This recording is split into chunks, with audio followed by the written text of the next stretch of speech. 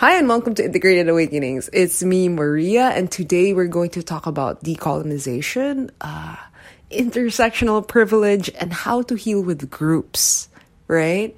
I feel like this is an episode that I can only record now because I just got back from a conference. So I attended Prince Mahidol Awards Conference. It's a medical conference based on Thailand because Thailand really prioritizes health because one of their earlier princes was like an early doctor in Harvard, and they just really invested in their medical system. So they have like one of the earliest universal healthcare systems in the Asia. And yeah, they hold this conference. So I spoke there with the theme of geopolitics and equity and decolonizing knowledge specifically. And as much as I wanted to share like word per word what I said there, I also feel like I just wanted to share how I think about spiritual work and group work, process work, right? I feel like for a lot of folks, when they get into healing, they do inner work, they think about themselves and like how to just feel better, right? It's a lot of personal work that evolves into greater capacities. And when you have more, right, it becomes easier to include more people, to help more people. But I just wanted to offer that for other people. So in Ken Wilber's model, there is that 4-quadrant perception of the world, right? And there's like I, we, all, right? And there was another one. I think it was like just objective reality, like just universe. But the thing is that some people come from the allness. They come from a group. So for example, you're a baby queer or you're a woman and you're like, you don't know why you're so frustrated with why you're so depressed.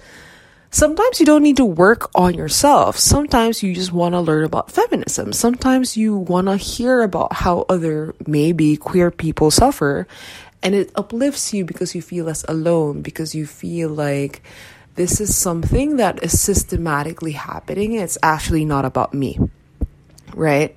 What is occurring to me is beyond like my personal agency right now. Like I cannot, snap my fingers and the world suddenly changes, right? Our perceptions and our attitudes towards it can change, but there's this paradox, right? Being able to hold the nuance and complexity of, yes, we are all life and lovely and willing, deserving of dignity and respect. And at the same time, a lot of laws, a lot of societies, a lot of policies don't treat us equal, right?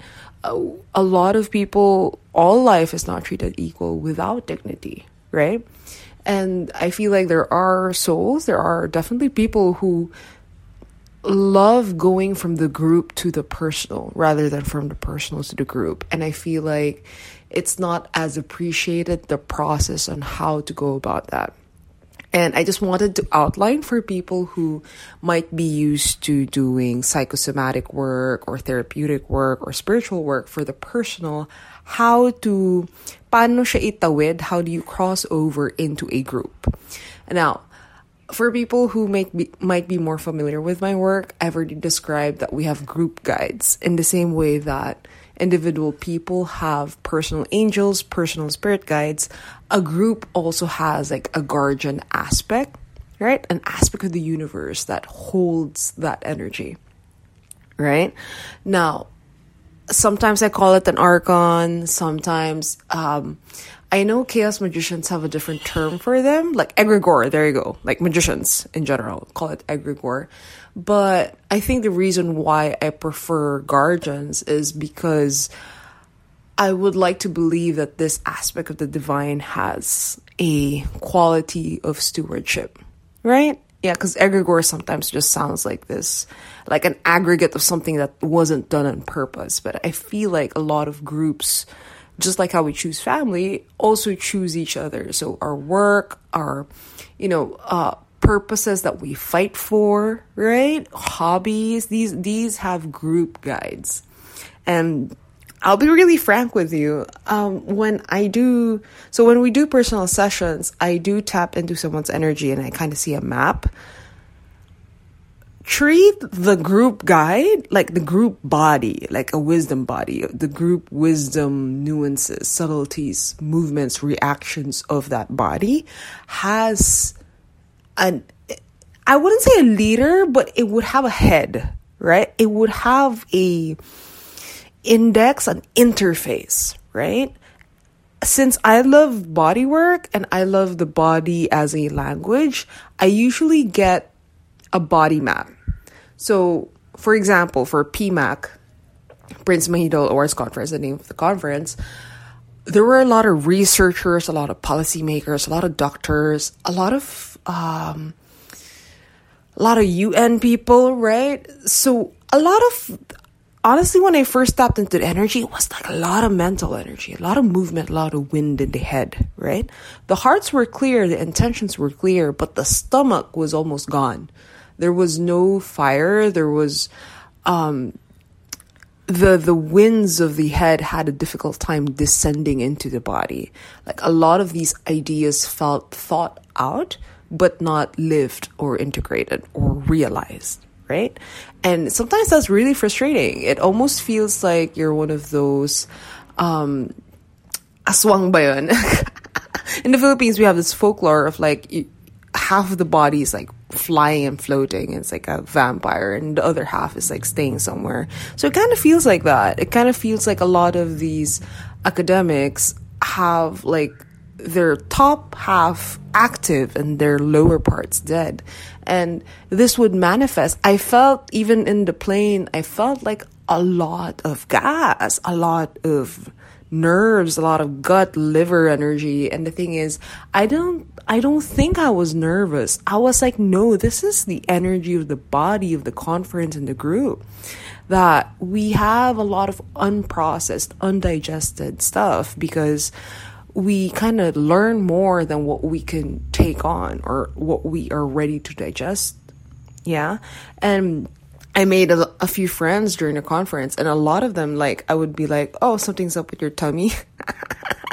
Like, I can name probably 5, 6 people where they kind of had some weird indigestion, and it's not the food, right? It wasn't the food. There was your energetic emotional system wasn't wired correctly because the energy couldn't go down. And I was speaking to one of the professors there how there is a bias in classism, diba, of how when you do the thinking and the researching, you're not the one who does the labor, right? Because that's for the poorer people. That's for people of a different class. It almost like dirties the work if they do it. And I'm like, but this is why all of you are sick, right? This is why all of you don't know how to build trust. This is why all of you don't know how to kind of let the energy finish, right? Because I feel like, you know how when you're trying to write an essay and you just put all the ideas there, but you don't have like the gut, liver, fire to kind of mush these ideas together and get yourself to the finish line, right? Sometimes we need the libido, like this lower chakra energy, to kind of allow what we know to become how we are, so that we don't just forage realizations, we live out realizations. And the thing is, I was speaking a lot about how we can't just acquire knowledge for the sake of like acquisition, right? It needs to be tempered into wisdom. It must evolve into wisdom. And wisdom is cultivated, right? You train and ready yourself to deserve it. Even the capacity to hold it, right? The warriorship of like the metal, the balls to kind of sit there with the truth, right? So I just wanted to show how you could tap into a group's energy and you could have a map, like I'm telling you, of how historically, how researchers have become. Historically, what are the problems of why changes aren't manifesting? We can also kind of have a lot of clues into what kind of metaphors, images kind of arrive. So I'll stick with the gut metaphor, right? And then I'll move into decoloniality. I know it's like such a big word, but I want to stick with the gut metaphor, right? Other than fire, it's also where the womb is. It's where we have babies. It's where we make space rather than command, right? I know you can also command from the seat of your belly, right? Like it has a sovereign energy, like a Hara Japanese warriorship energy. But this felt like what they needed was this feminine inclusion, right? This spaciousness. We don't need more solutions. We don't need to quote unquote innovate or like have an empirical research. We need more space, pregnant space. And they were saying how a lot of the revolutions that really shaped public policy around health was grassroots, community-led, bottom-up. And I was kind of seeing and sensing how there is grass listening. There is grass that is wild and knows where to go.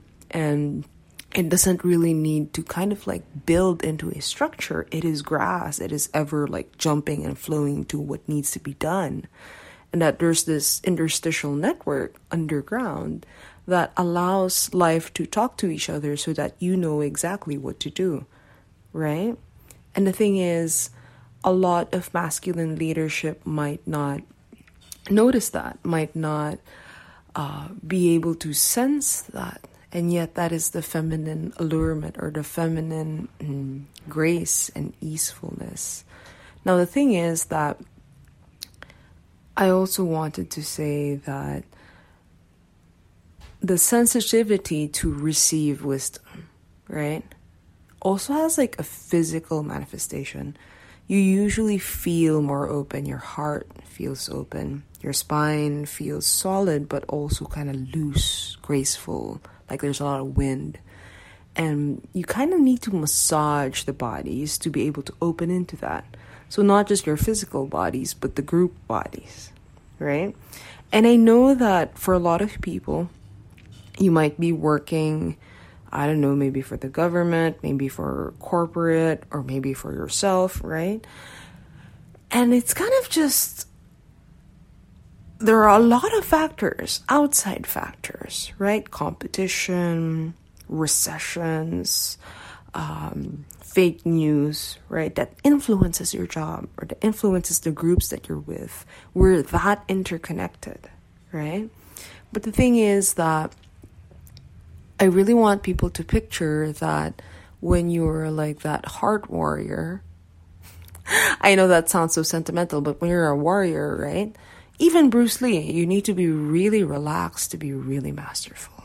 Really open, the sensitivity when he needs to move towards the next thing needs to be very open, right?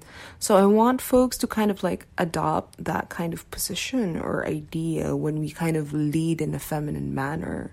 It's not that it doesn't strike or it's not alive, because some people think it's just always like a lying down womb, right? But I do want to just put people's attentions into like the sensitivity of the feminine, how it's always, all of the ears are always open and listening and reaching and informed, right? All of these networks constantly like kind of informing itself bottom up, right? Rather than a linear approach. It's very from all pores and systems of your body, you're always kind of listening and moving. Yeah. And when we speak about the rectification of the feminine, the balancing of the feminine, the union, transcendent union of a feminine and a masculine principle, I feel like people kind of get stuck on the gender, right? Whereas I really want to emphasize the capacities. Like, I don't care if the room is full of men, right?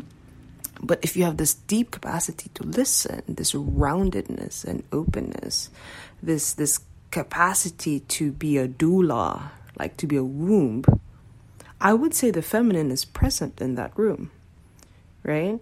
So that is kind of one of the things that I was really positing for the conference, for the people who were like really willing to listen to me.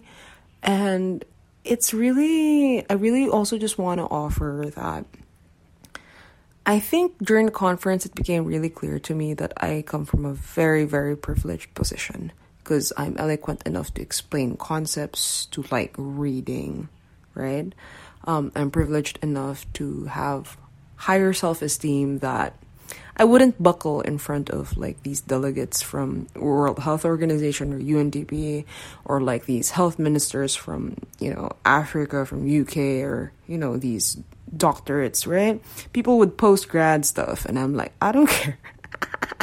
I'm like, I remember Arnie Mendel's book that I kept posting on my Instagram account, Sitting with the Fire, and he was talking about how we have intersectional privileges and how psychological and spiritual privilege exists. Meaning, if you wake up in a day and you don't hate yourself, if you feel connected with God and you don't have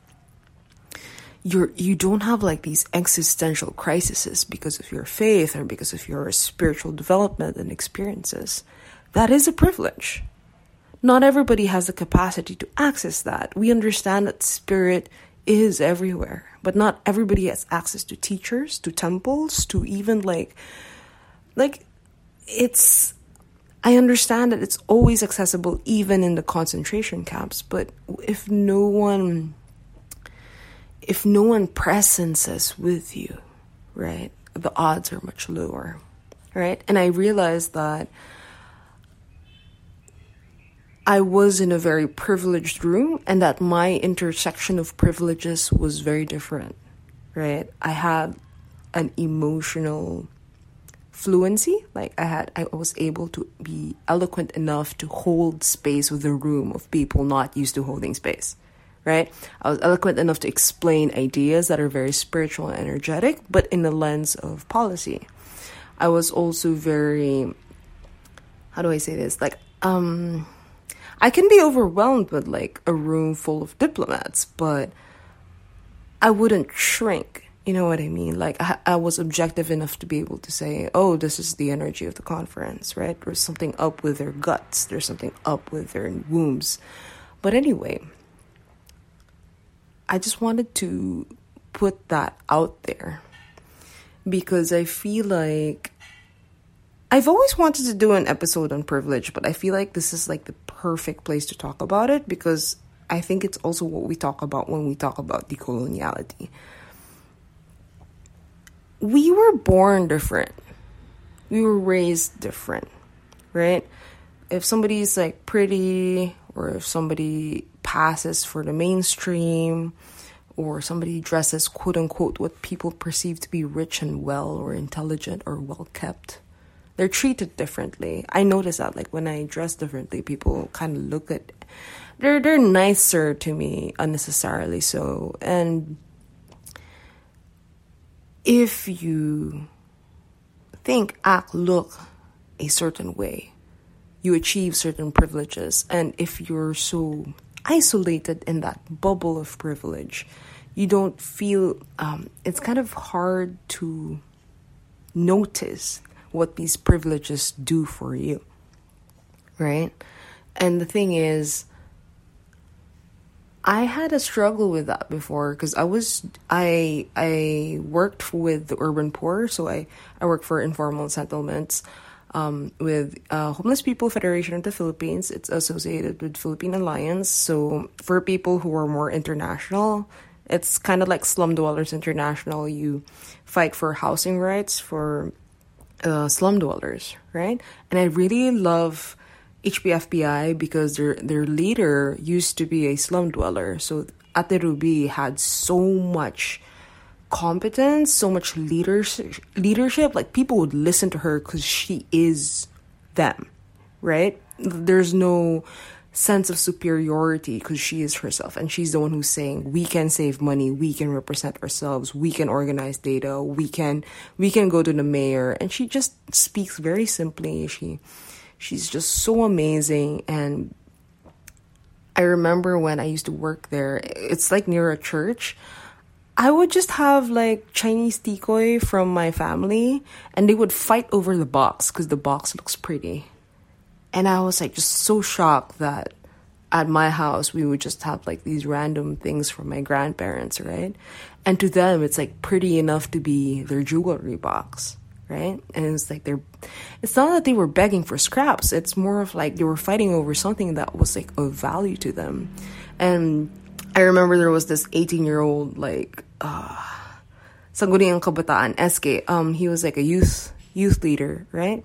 And he wanted help to get bank accounts so that the youth can save money and help their parents get legal settlement.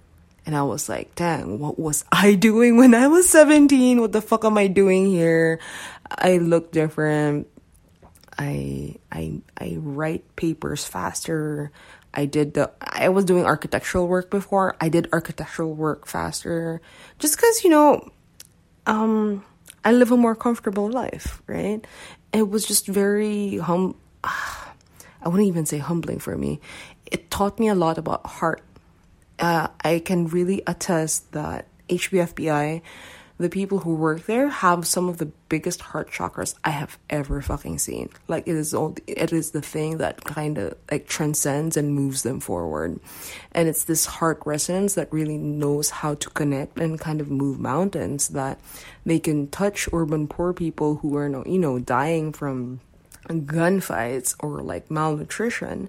And she kind of faces like these weird things, like grantors being assholes, like international grantors being assholes, and she could just forge on. Like, I really love her. The only reason I left her organization was because I wasn't meant to be an architect. I was meant to be an artist, right? I couldn't die. That urge within me wouldn't die. But yeah, so anyway, I was speaking about her because I honestly feel like she experiences love and grace in such a manner that a lot of the most privileged people have never experienced, like actual deep-seated, authentic love and dreaming for other people in a way that other people would have never have tasted, right? In their isolation. And the thing is, I remember what Sir Jesse was saying in like the plenary conferences, of how we were saying that when we say poor countries and rich countries, what we're also needing to say is that the underprivileged have resources that we don't understand. They are more sensitive, they are more context specific, they have more leadership, right? Now, I don't want to like stick to global health too much, because I know that the people who are listening to my podcast are not necessarily in public health policy. But I guess what I'm trying to say is that I understand when it's very hard to sit with your different privileges and lack of privileges. So for example, me, monetarily, I'm comfortable, right? But the status of what my job is like being an artist, that's like low rank. So high rank is, I'm financially comfortable. Low rank is artist, because it's not like, you're not of value to society. Like, it's a marginalized group, right? The consensus is, you're not so important, right? I look like a woman, and I'm queer, right? So, so you know what I'm saying? So when women talk about the frustrations of not being heard, I can relate to that. And yet, when you have lower income class problems, I understand that I cannot like connect with that as much as other things. So being able to hold that complexity, being able to fish that out. Now, I know it's kind of weird, but the only way that I can really help, or I can really give advice in terms of how people can be comfortable with their rank, with their privilege, is just really being okay with the intersectionality of it. Like, say it. I have psychological privileges because, I had like a good mentor or a good grandma. I had monetary or maybe gender, right? I have a heteronormative relationship, right? Just be able to say that and just enjoy the privileges, but also use that power from these ranks and privilege to reveal and maybe uplift the more underprivileged. It's really that simple, but that's kind of like what's funny about like a lot of healing processes. It can be very straightforward, but the processes can feel very janky, like messy, right? Like, oh my God, I need to unpack monetary. Oh my God, I need to unpack heteronormativity, right? So, everybody has like different appetites for doing each of them. Because, there's grief, there's shame, but there's also opportunity. Yeah. And I feel like the more cognizant we are of these things, the more we can offer, listen, and like feel less judgmental, hateful, right? Okay. Next, I kind of want to talk about decolonization, and I know that everybody kind of arrives here from a different place. I know that everybody has different contexts. Not everybody who listens to my podcast is Filipino or colonized even.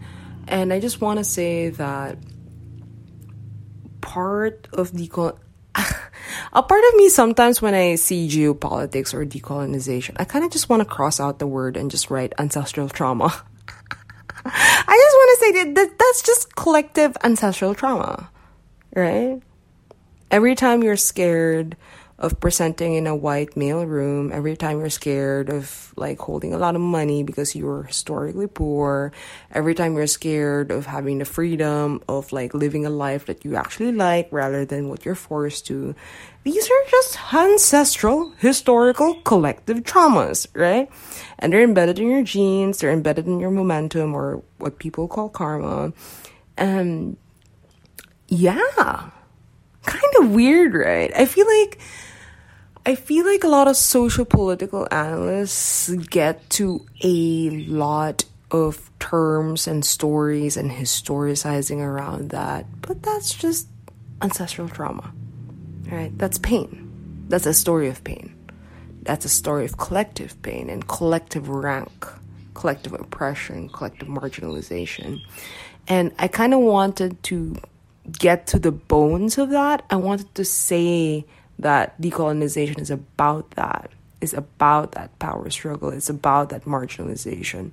So that anytime you kind of have an issue with rank, an issue with privilege, like, oh, I hate rich people, or how tactless this person said something, right? I want folks to kind of like hear that there is an ancestral hurt and pain that is unheard, right? Unheard. It's Arnie Mendel calls them ghosts of the relationship or of the situation. And it's like this unspoken thing that, you know what, I kind of hate, for example, this kind of racial profile because they're like too damn rich or too damn privileged. Oh, you all are just imperialists, right? And the thing is, ghosts work this way, by the way. If you really want to rectify the sins of this ghost or kind of just have compassion for them so that they can pass on forward, you kind of just need to listen to it, right? So when we're trying to, I don't want to beat people into political correctness, like, oh, don't hate rich people. No. I want you to hear that. I want you to hear how a lot of your ancestors, a lot of your people did not have money, did not have comfort, did not have security. And the thing is that I am a fan of anger, I'm a fan of rage, but I feel like we also need to have space for the wholeness of what has happened, right? Meaning there is grief, meaning there is shame, sometimes even disgust, like, oh, I hate myself, right? Oh, I need to disappear, right? And the thing is that we need to be able to hold all of that. I know it sounds like a big task, but when I say hold, it kind of, you hold it and then it just flows, right? You don't need to like keep the luggage all the time, but you do need to touch it, right? And I just want to say that you don't need to feel shame that you occupy the lower rank, whether it's for your gender, whether it's for your father's incompetency, for example, like they didn't stay together or something. You don't have to feel shame with a diagnosis that you have. You don't have to feel shame about your body fat. Yeah, you don't need to internalize the oppression that society has for your quote-unquote kind, right? So for example, they're mean to curly-haired people. You don't need to internalize that. You doesn't have to enter your space, right? So for example, I'm curly-haired. In the Philippines, we prize straight hair because we like Spanish / it like looks neater, supposedly. I don't know, like a Western ideal. And then the kinkier hair is, the more native / poor you look, right? So when I was younger, people would spend so much money on rebonding, straightening, like all the conditioners would feature women with straight hair. And then all the women around me would always say that, like you fix yourself. Why you look like a mess, right? And they were using these fine-toothed combs to like kind of like comb my hair. And the thing is that you're not supposed to treat curly hair that way. The level of kinkiness my hair has, you're supposed to hand comb it. You're not supposed to use a thin tooth comb. You're also not supposed to wash it as often. Basically, it's like a competency and educational gap. That the reason why my curly hair looked bad was because they didn't know how to take care of it. Because I had my dad's side of the family had like some black people lineage, right? And the thing is, they didn't know how to take care of that kind of hair. So you just look quote unquote dirty, right? So the thing is that I think it was very pivotal for me in my high school or teenage life when I really said, stop touching my hair, like stop rebonding it. I'm cutting it. I'm layering it. It's mine, right? It's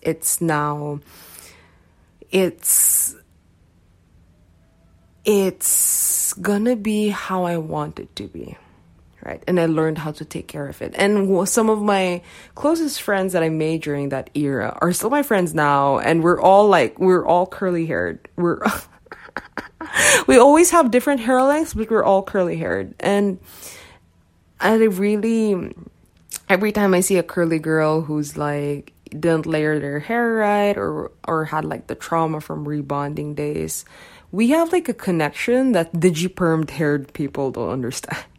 Like the digi-permed hair people were like, I just like to look sexy or like have this Latin American vibes. They didn't get the trauma bonding. They didn't experience what it was like to suffer because of something that you were just born with, right? And yeah, so I know I picked something very kind of simple so that people don't feel too activated.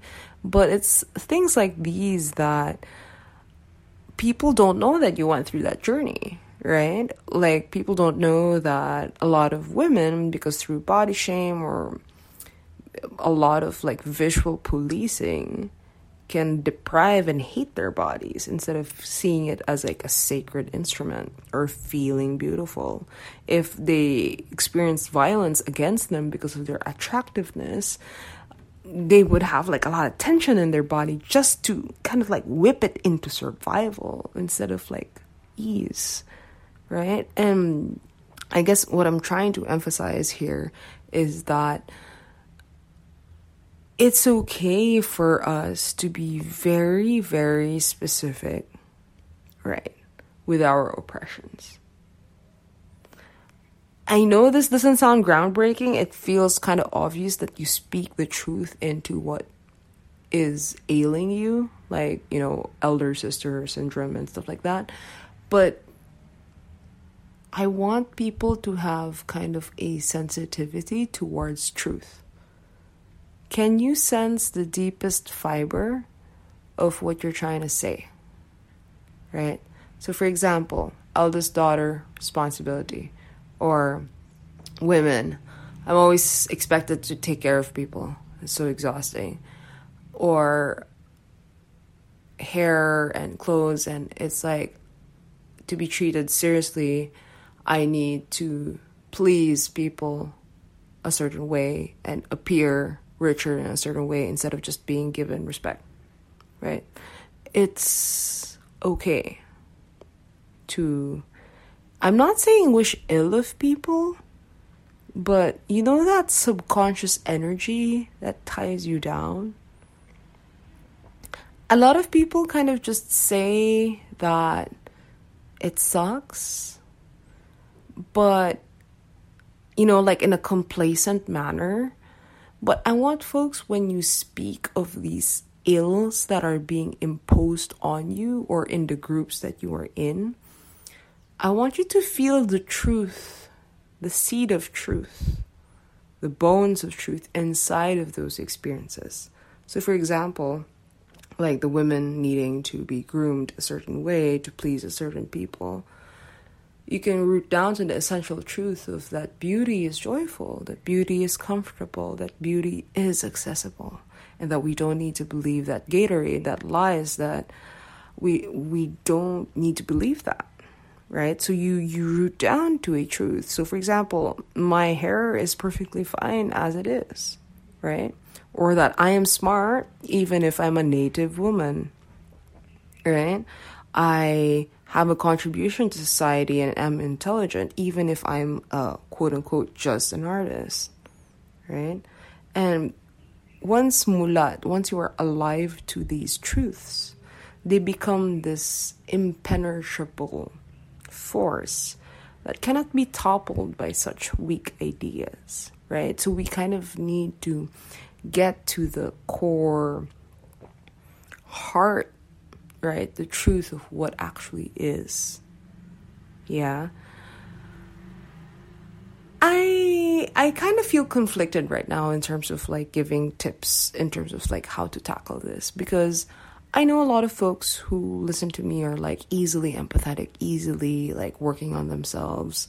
And the thing is, sometimes we kind of delved into too much emotionality because the world is so numb to emotionality that we kind of overcompensate our emotions because we want to kind of meet people, right?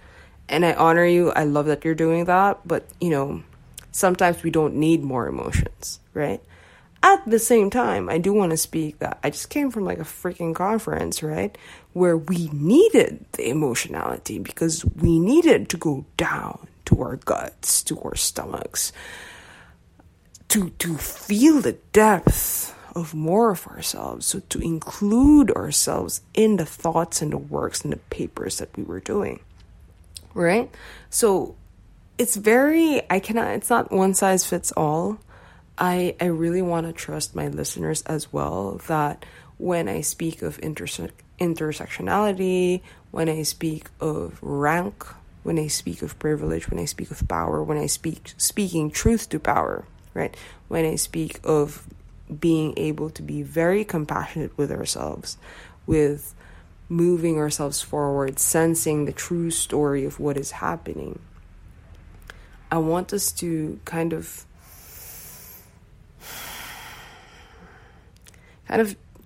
like really just sense which part we need. Like, if I don't bullshit myself, what do I really need? What is the real story here, right? And sometimes it is terrifying to move towards what is most joyful, right? Like, oh, that's so shallow. Or, oh, for example, my authentic self wants to, like, for example, me, wants to buy a DJ deck. Or maybe you really want to try to go to this very unique destination, Not really for any good reason, but you just feel so called to it, right? So what I'm trying to say is that the blocks that are stopping you from that innate intuition and that creativity tend to be collective expectations, right?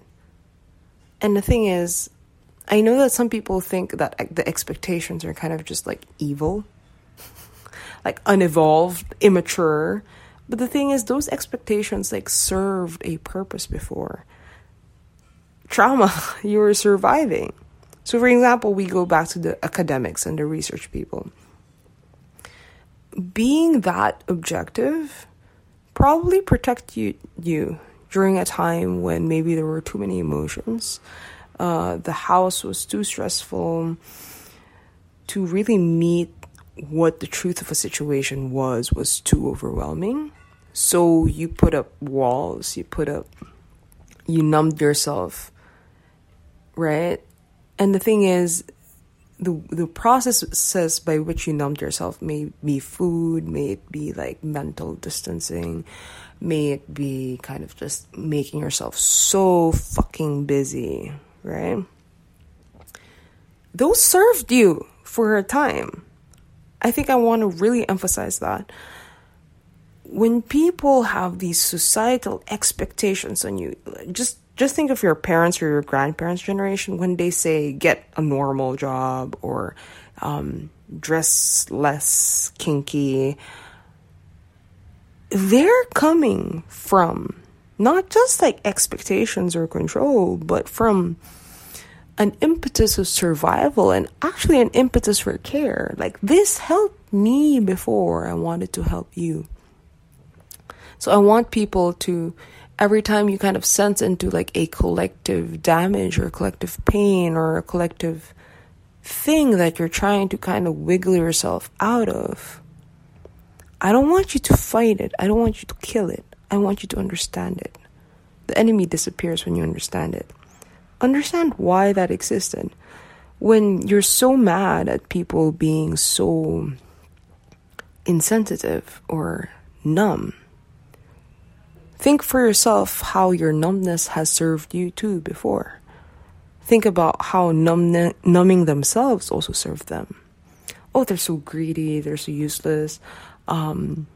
These men, they're crap, you know. They treat women like shit.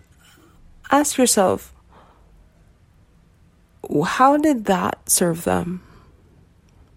Did the meanness help them survive in a certain way? Was it the only thing that was allowed for them? Did they have hard family environments that was systematic, centuries old, right? I really want folks to kind of, I keep talking about the circle, like wholeness, sensitivity, and opening into that wholeness. And we talk about holistic healing, right? I think when we really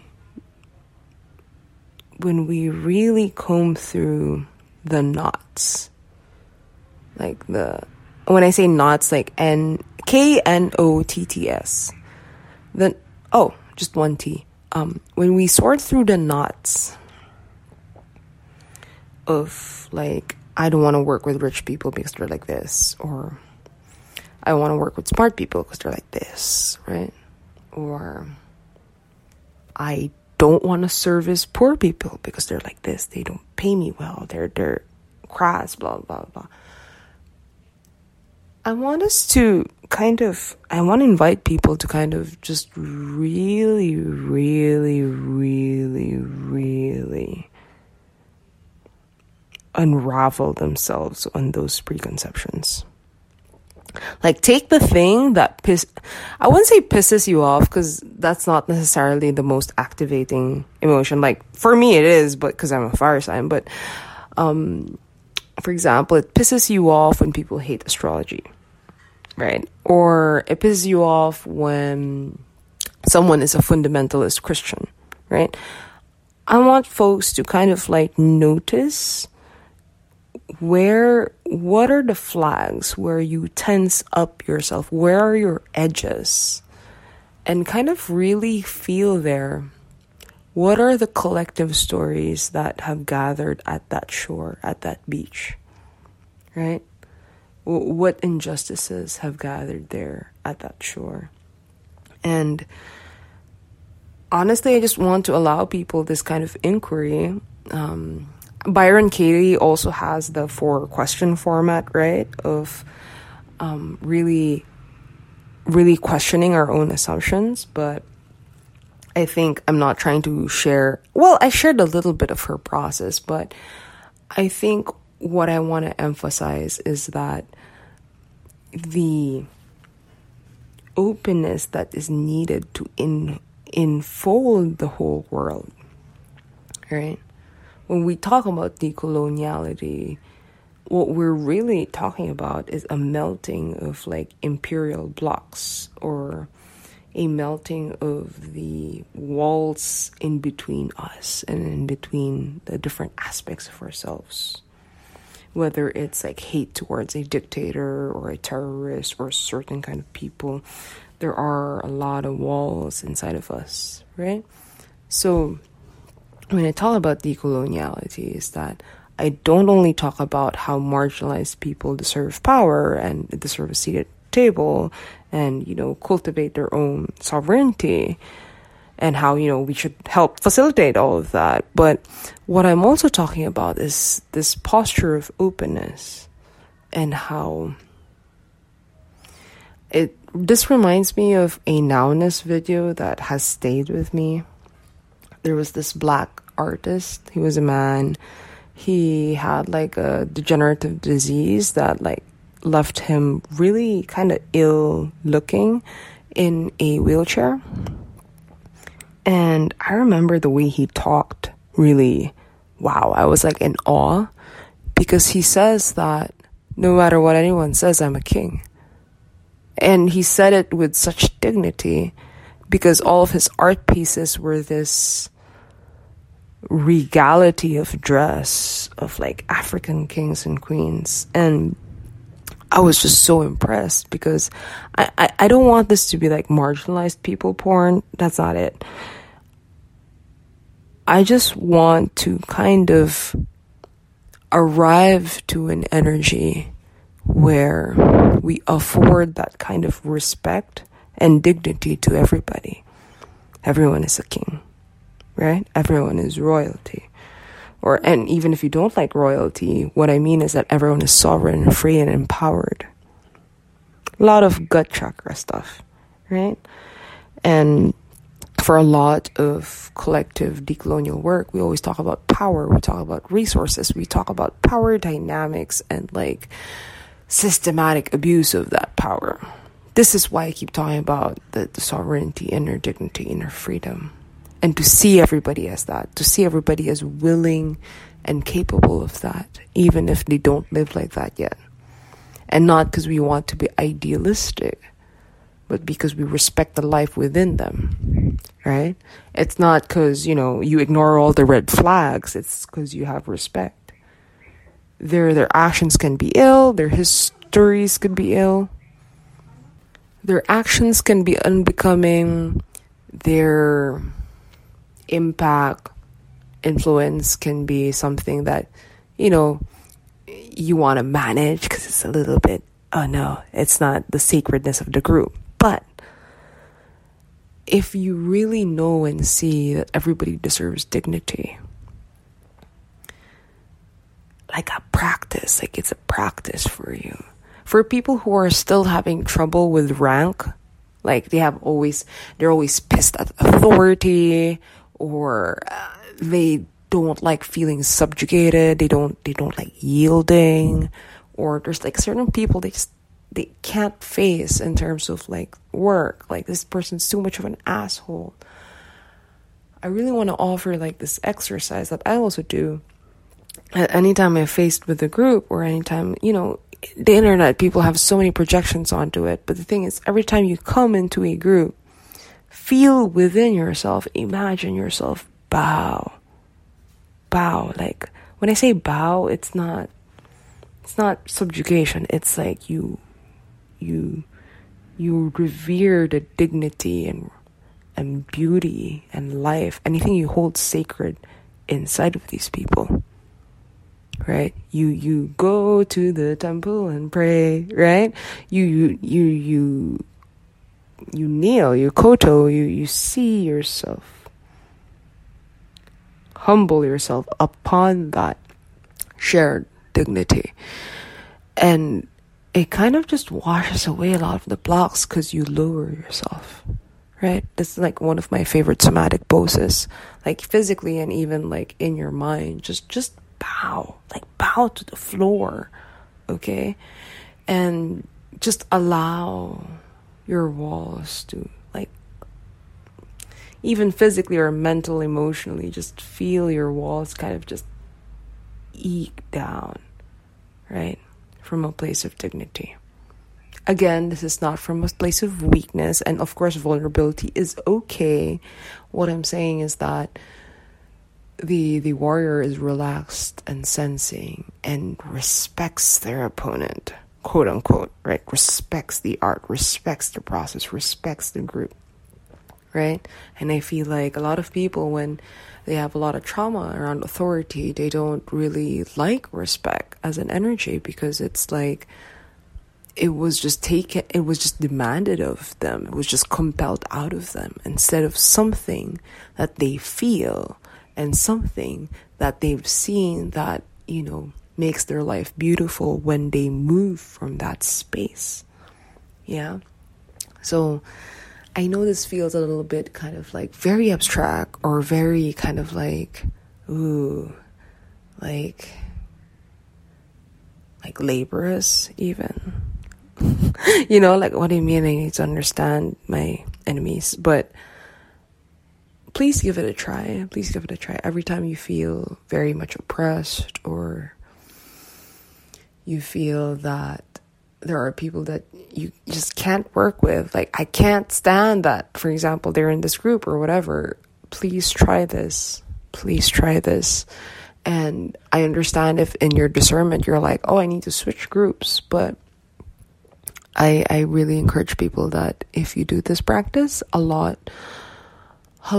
of the tensions will just ease themselves out, and you can make decisions from a clarity rather than just like trying to make yourself emotionally comfortable. I feel like this practice is also a way for you to widen your capacities to tolerate a lot of like discomfort, like emotional, like, and it's not because you're tolerating abuse. No, it's not that. It's you're massaging the inner part of you that wants to criticize or abuse, right? You're allowing yourself to kind of just let go. Yeah. So anyway, I hope that this episode was helpful for all of y'all. If you feel like you want to forward this to a friend, please do. I really appreciate any kind of support towards my podcast.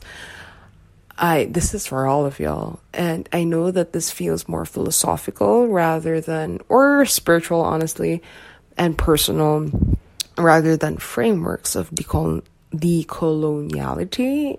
And I know that I only gave like a few ideas in terms of like spirit work. But the thing is that we learn by doing.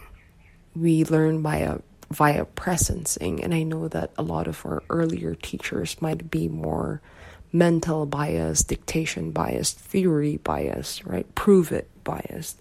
But the thing is that the best teacher for a decolonized being, a free being, is another free being, right?